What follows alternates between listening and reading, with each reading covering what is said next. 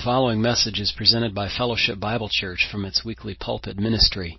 We offer an expositional study through entire books of the Bible, one verse, paragraph, or chapter at a time. We pray that you'll be blessed by listening in. Thanks for visiting. Where should I have you turn your Bibles first tonight?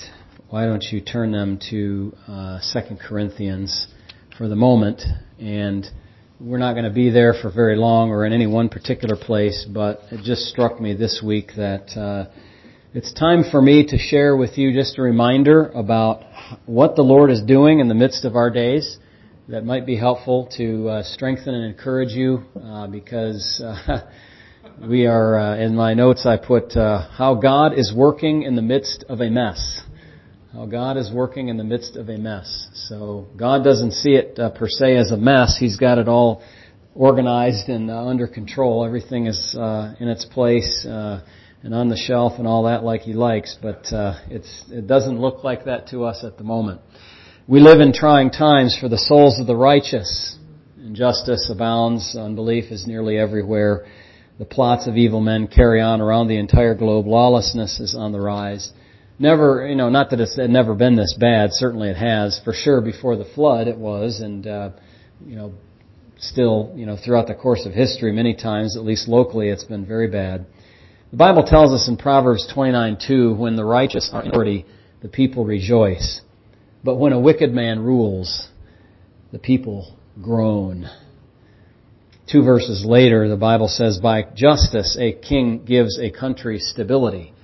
But those who are greedy for bribes tear it down. A king who is just gives stability to a country, but those who are greedy for bribes tear it down. And so, like Lot, we can understand exactly how Lot felt. Remember Lot in 2 Peter 2:7, it was said that righteous Lot was oppressed by the filthy conduct of the wicked. He was oppressed by the filthy conduct of the wicked. And I trust in some sense that you could say, yes, I have felt that way myself. I've felt that way a lot lately, actually. And it's not a nice feeling to have. It can be a very wearing feeling, a very discouraging feeling, a very tiring feeling, at the same time a feeling that might cause you to lose sleep that you need to avoid feeling tired of being tired. So you're in a no-win situation there. But we can also rejoice because in that same verse, the Bible says, God delivered righteous Lot. He delivered him.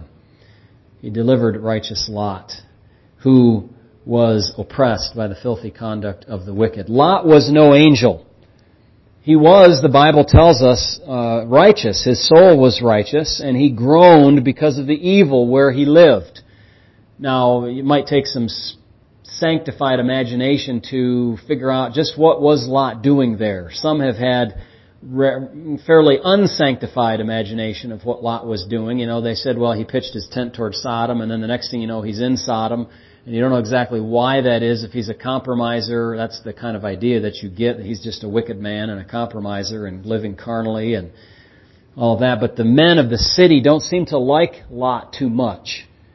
They said, something about how you've come in here to judge this place. And it's, he may be one that was one of the righteous elders of that city sitting at the gate offering his judgment in certain circumstances. And so he had decided apparently to tolerate their evil and perhaps to try to reform it from the inside. We don't know that, but perhaps many people have tried to do that, reform a bad system from the inside. This rarely works. Sometimes it does, but most of the time it fails.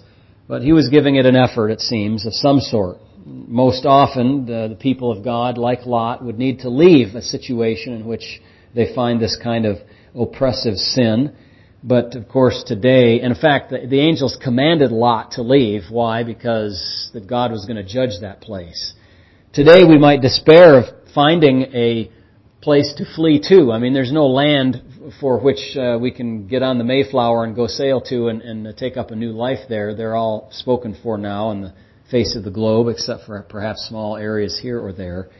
But you can leave a city or a state or a country if you're persecuted, or you can leave a church or other organization that has gone rotten. my point is not really to focus on that. It's just to say, we're in a situation like Lot was, and we can rejoice that God delivered Lot, and He knows how to do that. The 2 Peter is arguing. God is doing something in the midst of all the stuff that's going on. But what is it? What is it that God is busy doing? We might surmise that He's moving the world one step closer each day to the time of tribulation and then the kingdom reign of Christ. And I think we'd almost have to say that's for sure. God's moving us in that direction. But we don't know if the tribulation may come in 1,000 years or 1,000 days or 1,000 minutes. We just don't know when the Lord will rapture the church. And so we can't be sure that, we're, right on the doorstep, knocking at the door of the tribulation, so to speak. But on a smaller scale, if you just kind of scale back and say, look, that stuff's too big for me, it's above my pay grade, I'm going to let God deal with that. What is it that God is doing in our personal lives, with the trials that we face in our lives and the life of our church? What we review from Scripture will encourage you that the groan-worthy conduct of the world around us is not entirely bereft of a silver lining, if I can say it that way. God is working still in very important ways, and I've listed a bunch of them. Again, you don't have to jot these down, but if you want to for your notes, I'll try to number them for you. Number one, He's trying to teach us more about Himself. And I don't have a Bible reference for this, but I have a Bible book for it. The book of Job. We looked at that at great length in these services. God is teaching us through this that He is sovereign and He administers His world in the way that He sees fit, not as we see fit. We certainly would make some different choices about things than what God has done. Just like He taught Job, He's teaching us. Who are you, O man, who answers against God? You don't know anything. Who is this who darkens counsel without knowledge? I mean, you just don't know much. And so how can you think that you're going to tell God off as to how to administer His universe? You're not. It's just not going to work. So He's teaching us about Himself and what He's doing in the world. And I think with Job, too, that teaches us to trust God. We'll look at that in more particular in just a second. But it teaches us to know that God is sovereign and is doing what He sees fit in the universe. Have you learned anything about God from all of this? God, for instance, Daniel says, He's sovereign, rules over the kingdoms of men, sets in places the lowliest or basest of men. That's God's business. I don't quite understand that, but He will do what He sees fit. 2 Corinthians 1:9 is where I asked you to go. 2 Corinthians 1:9. I don't know that I said chapter 1 and verse 9, but I said 2 Corinthians. Chapter 1 and verse 9 gives us the second item. God is working in us to guide us to trust Him more. Look at 2 Corinthians 1:9. Actually, verse 8. We do not want you to be ignorant, brothers, of our trouble which came to us in Asia, that we were burdened beyond measure, above strength, so that we despaired even of life. We don't know exactly what this was, but I have oft imagined this as a threat to his life. Death threat against Paul by perhaps the Jews who were sick and tired of his preaching against their religious system. And so, whatever the circumstances were, they despaired even of life. Yes, we had the sentence of death in ourselves, that we should not trust in ourselves, but in God who raises the dead. I want you to look at that verse again. Don't just read over that quickly. We had the sentence of death in ourselves. We figured we're goners. That we should not trust in ourselves. That we should not trust in ourselves. That is the purpose. That is the purpose. That we not trust in ourselves, but in God who raises the dead. God puts you in circumstances sometimes to elevate your trust in Him to the next level. And those are not always the nicest, easiest, peachiest situations that you might experience. So number one, He's teaching us more about Himself. Number two, He's guiding us to trust Him more. Number three is also in 2 Corinthians. He is working to equip us to comfort other people. Working to equip us to comfort other people, as He did for the Corinthians. Look at 2 Corinthians chapter 1 again, verse 3 and 4. Blessed be the God and Father of our Lord Jesus Christ, the Father of mercies and God of all comfort, who comforts us in all our tribulation, that we may be able to comfort those who are in any trouble with the comfort with which we ourselves are comforted by God. Why did God allow the deaths that have happened in your family? Why did God permit the sicknesses that have touched our church or your circle of acquaintance? Why did God send Pastor Wickert's dad to heaven just now? Why COVID? Why the struggles that you've had in your life? Why? Well, among other things, God is equipping you to comfort other people, as He did for the Corinthians. And Paul is manifesting that or illustrating that in his own life. We had the sentence of death even. And we've learned that we can trust God, and we've learned also then what it is to comfort others. We've received the comfort from God so that we can comfort those who are in any trouble. How does God give you comfort? Well, it's not necessarily through some mystical means of, comfort waves that come from heaven. It may just be that God has comforted somebody else in this life, who in turn comforts you with the comfort that they have learned from God, so that you in turn can comfort the next person down the line.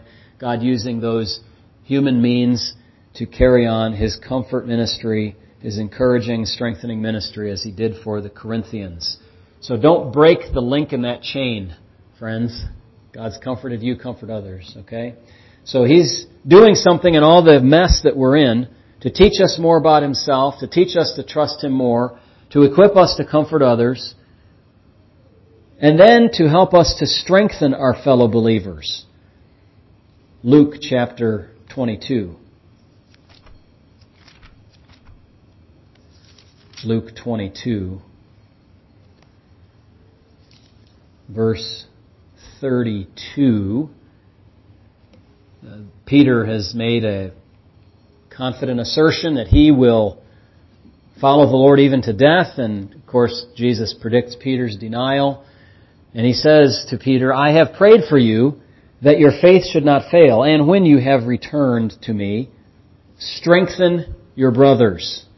Strengthen your brothers. So how do you do that?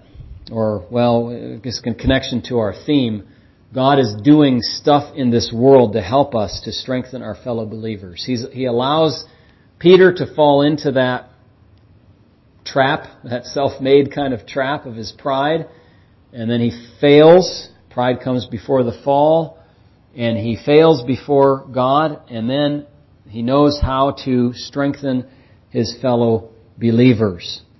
And he does that evidently for the other apostles, despite the fact that he failed.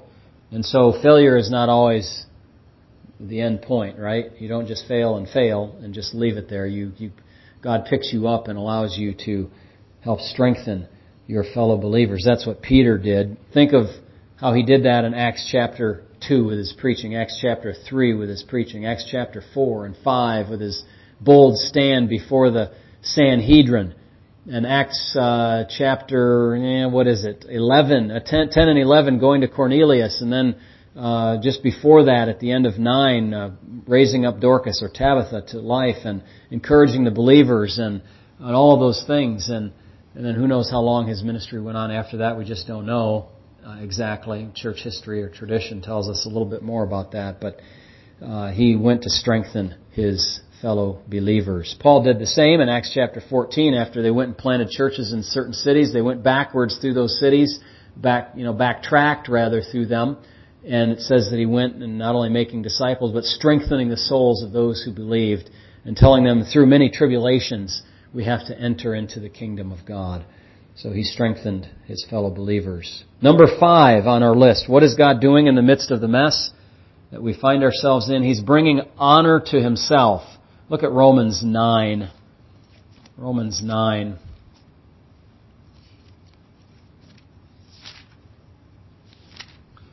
In Romans 9:21, it says this, "Does not the potter have power over the clay from the same lump to make one vessel for honor and another for dishonor? What if God, wanting to show His wrath and make His power known, endured with much long suffering the vessels of wrath prepared for destruction, that He might make known the riches of His glory on the vessels of mercy, which He prepared beforehand for glory?" So God is teaching us more about Himself, guiding us to trust Him more, helping us to comfort others, helping us to strengthen our fellow believers. And number 5, bringing honor to Himself, as He appointed the wicked for the day of judgment and to rescue the godly from wickedness. That's what He's done. That's what He's saying here. God can do that. He can make from the same piece of clay some vessels for one thing, some vessels for another thing, and that's His business, to make known the riches of His glory on the vessels of mercy. I have another verse here listed on this little point that I'll share with you. It's in 2 Peter, and it's 2:9. This is in the context of Lot, who was delivered. And remember, we said you can rejoice, or Lot could rejoice because God delivered him. We can rejoice because God will deliver us. For that righteous man dwelling among them tormented his righteous soul from day to day, seeing and hearing their lawless deeds. There's the groaning. Verse 9, if God can do that, then the Lord knows how to deliver the godly out of temptations and to reserve the unjust under punishment for the day of judgment. He knows how to do that, and that brings Him honor and glory. That's number 5, to bring honor to Himself. Number 6, God's working to point us to a heavenly country. Now, a heavenly country does not mean heaven. I don't understand that to mean heaven. I understand it to be a country whose origin is heavenly, or from the heavens. In Hebrews 11:16, we see an example of faithful Abraham, Sarah, and their forebearers. In 11:16, the Bible says, "But now they desire a better," that is a heavenly country. "Therefore God is not ashamed to be called their God, for He has prepared a city for them." A city, I think probably New Jerusalem, coming down out of heaven from God as a bride adorned for her husband. There in Revelation 21 and 22, it's described as the great city of the new heavens and the new earth, the New Jerusalem. But this is a place that is heavenly in origin, heavenly in character, but it's going to be earthly in location. The Bible is very clear about that during the millennial kingdom and then beyond in the new heavens and the new earth. So God is trying to point us to a different country. I think it's helpful to remember that if you have a passport for this country, that is like your citizenship document for a foreign land, that you're allowed to come and go to the United States freely. But as a born-again believer in Christ, you have citizenship in another country. And you've got to realize you are absent from your homeland. It's a very odd. How many of you traveled internationally? Internationally, yeah. So half of us here or so. It's sometimes you get to feeling a little odd when you're out of your own country. Like, okay, what if something happens to me? I don't know the language here. If I get lost, it's kind of strange. It's a different feeling when you fly into Miami and you come through customs, immigration, and you're on terra firma, U.S. soil, and you're saying, I belong here. You know, I go through the U.S. citizens line. I don't go through the visitors line. I get the special treatment, even if the line is a mile long. But, that's going to be like that when you step into your heavenly abode. Think of that. The feeling of relief that you have that finally I am not in that foreign land where I was before. God is going to bring us to a heavenly country with a heavenly origin, like Abraham and Sarah and their forefathers, and those of faith that came after them, recounted in Hebrews chapter 11. Think about that. That is our hope. That is our future, one of our future hopes. And of course the Lord will be there, which is the best part of all of it.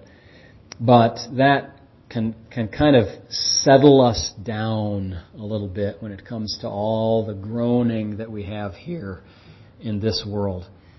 God is working also, number 7, to prove that our faith and love for God is genuine to us and to others. 1 Peter 1:7 says this. I hope this is just fortifying your soul. It just was good for me to think on these things. Instead of thinking on the temporal, the merely temporal, physical, political, worldly things. 1 Peter 1:7, you're grieved by various trials. Verse 6 says that, there's that word again, that the genuineness of your faith, being much more precious than of gold that perishes, though it is tested by fire, may be found to praise, honor, and glory at the revelation of Jesus Christ. There it is, that your faith it's more precious than gold, it's tested by fire, it may be found to praise, honor, and glory at the revelation of Jesus Christ. So this is to prove that our love and faith for God is genuine to us and to others. Like Jesus in the temptations proved his love and faithfulness to God. Or like Abraham, when he was tested with regard to Isaac, he passed. That was a test that demonstrated his justification. We could say it justified him in the sense that it demonstrated that justification outwardly. It was if you could say, a second kind of justification, not the imputed righteousness kind, but the demonstration kind of his faith and love for God. So God is working to prove our faith and love are genuine. Also, over to the book of James, back a couple of pages in your Bible, James chapter 1. What is God doing in the midst of this mess that we're in? He is increasing our endurance. He is increasing our endurance, our patience, our perseverance. Like the believers of the 12 tribes which are scattered abroad, to whom James gave greetings. My brothers, count it all joy when you fall into various trials, knowing that the testing of your faith produces what? Patience, endurance, perseverance, stick-to-itiveness, keep-at-itness. That's what he's saying, that this is what God is doing, increasing our endurance, so that we will not be, spiritually wimpy. Can I say it that way? Yeah, strong believers. He's also doing this, that was number 8, by the way, to increase our endurance. Number 9, to redirect our hope. God is working to redirect our hope. Some people are very hopeless, if all they have is hope in this world, they of all people are most pitiable, to adapt what Paul said in 1 Corinthians chapter 15. If all you have is hope in this world, forget it. If your hope is in the government, God spare you. If your hope is in military power, same thing. If your hope is in medicine, science, reason, philosophy, you are in trouble. Those are human endeavors, not godly ones, not God-oriented ones, not ones oriented toward the new heavens and the new earth. So God's trying to redirect our hope. Paul can even rejoice in tribulations in Romans chapter 5 when he talks about this very idea. He says in verse 3 of Romans 5, we glory in tribulations. Okay, there's the mess. Knowing that tribulation, the mess, produces perseverance, and perseverance character, and character hope. And that hope does not disappoint because God's love has been poured out in our hearts by the Holy Spirit whom He has given to us. That's number 9 on our list, to redirect our hope. God is working.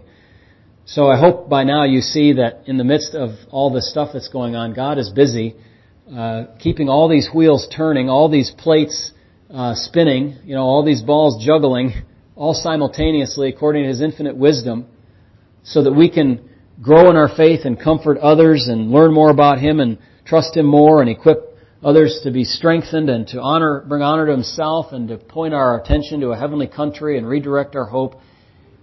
Also to remind us, His work is, number 10, to remind us of the end of all things. The end of all things. I thought of the passage in Psalm 73, verse 17.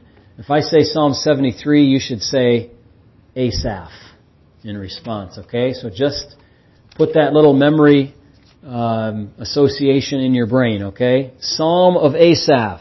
It's not his only participation in the Psalms, but it's the opening of this section in Book 3, Psalm 73, a Psalm of Asaph.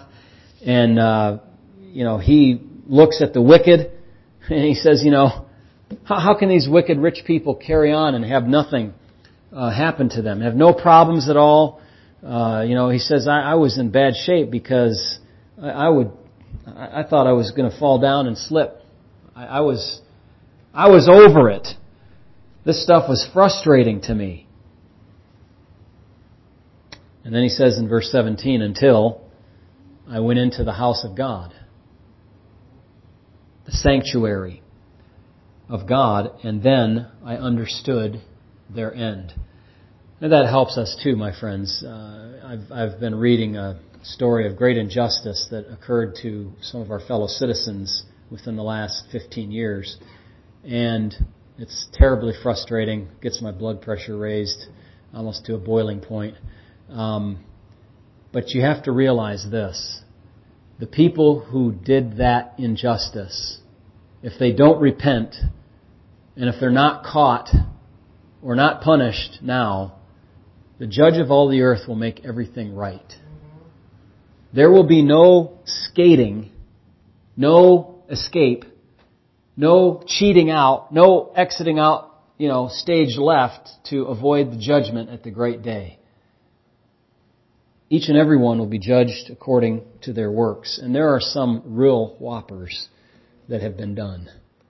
And people will pay dearly for those things. And that is not a gleeful thought. It's just a thought that gives rest to your feeling of indignation when you see somebody unjustly treated. That so frustrates us, and we want to fix it. And in this particular case, the justice system in our country did not fix the wrong that was done. And it really is upsetting, at least up to the point that I've read. So to remind us of the end of all things, you go to the house of God, you see their end. Number 11. God is working in the midst of this difficulty, number 11, to keep us humble. To keep us humble. The Apostle Paul went up to the third heaven, and he saw things there that no man had ever seen before or, could report. So what did God do for him? To avoid him being puffed up in pride, he stuck him with a needle to pop his balloon. So he had a thorn in the flesh. And that was to keep him from exalting himself above measure, beyond measure.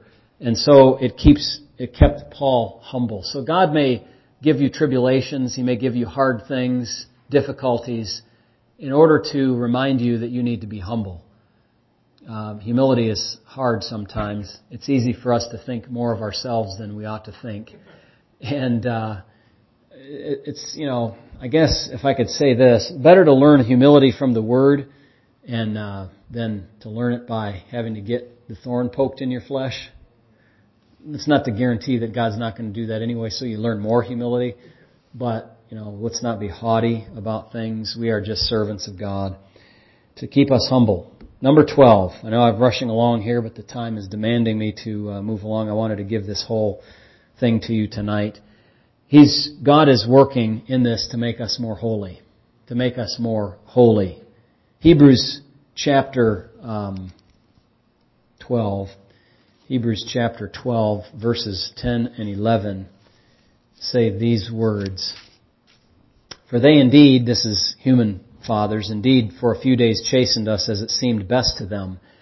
But He, that is God, chastens us for our profit, that we may be partakers of His holiness. Now no chastening seems to be joyful for the present, but painful. Nevertheless, afterward it yields the peaceable fruit of righteousness to those who have been trained by it. Who is more godly in your experience than the elderly saint who has gone through life's ringer many times, struggled with health difficulties, major trials of family, major loss, major difficulties of some sort or another. And you look at their life and you say, boy, I just kind of envy their holiness. Yeah, but you don't envy what they had to go through to get there. No, sir. God wants to make us more holy. So He's working in the midst of this mess to make us more holy. And then finally, and you might have expected me to go here far earlier than this, Romans 8:28. God is working all things together for good, to bring a good outcome for His children. To those that love God and are called according to His purpose, God is working all things together for good. He's not working all good things. He's working all things together for good, for the outcome of His children. That's Romans 8:28. You might want to memorize it if you haven't already. God is teaching us more about Himself. He's guiding us to trust God more. He's helping us to share comfort with others, helping us to strengthen our fellow believers. He's working to bring honor to Himself. He's pointing us to a heavenly country. He's proving our faith and love is genuine. He's increasing our endurance. God is working to redirect our hope, to remind us of the end of all things. He's working to keep us humble. He's working to make us more holy. And He's working to bring a good outcome for His children. So the question is, how is God working in the midst of this mess? 13 answers. Now the next question is this. How are you working in the midst of the mess? I'm not going to go there tonight. I'm going to save it for next time. I don't have time right now, okay? How God's working and how we're working.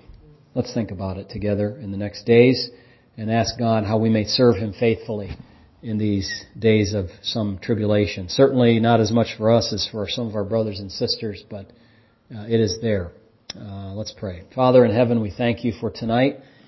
Thank You for the opportunity we've had for a few minutes to just encourage and strengthen ourselves in the Word of God. It's reminded us that You are doing things in the midst of all the circumstances of life, our personal trials, the worldwide things, the political matters, the nation and its upheavals, and all the things with the circumstances in which we find ourselves right now. O Lord our God in heaven, we ask that You would guide us in these matters and know that You are working in at least these 13 ways in Your world. And for that we give You thanks. We marvel at Your infinite wisdom and Your ability to do all these things. In Jesus' name, amen.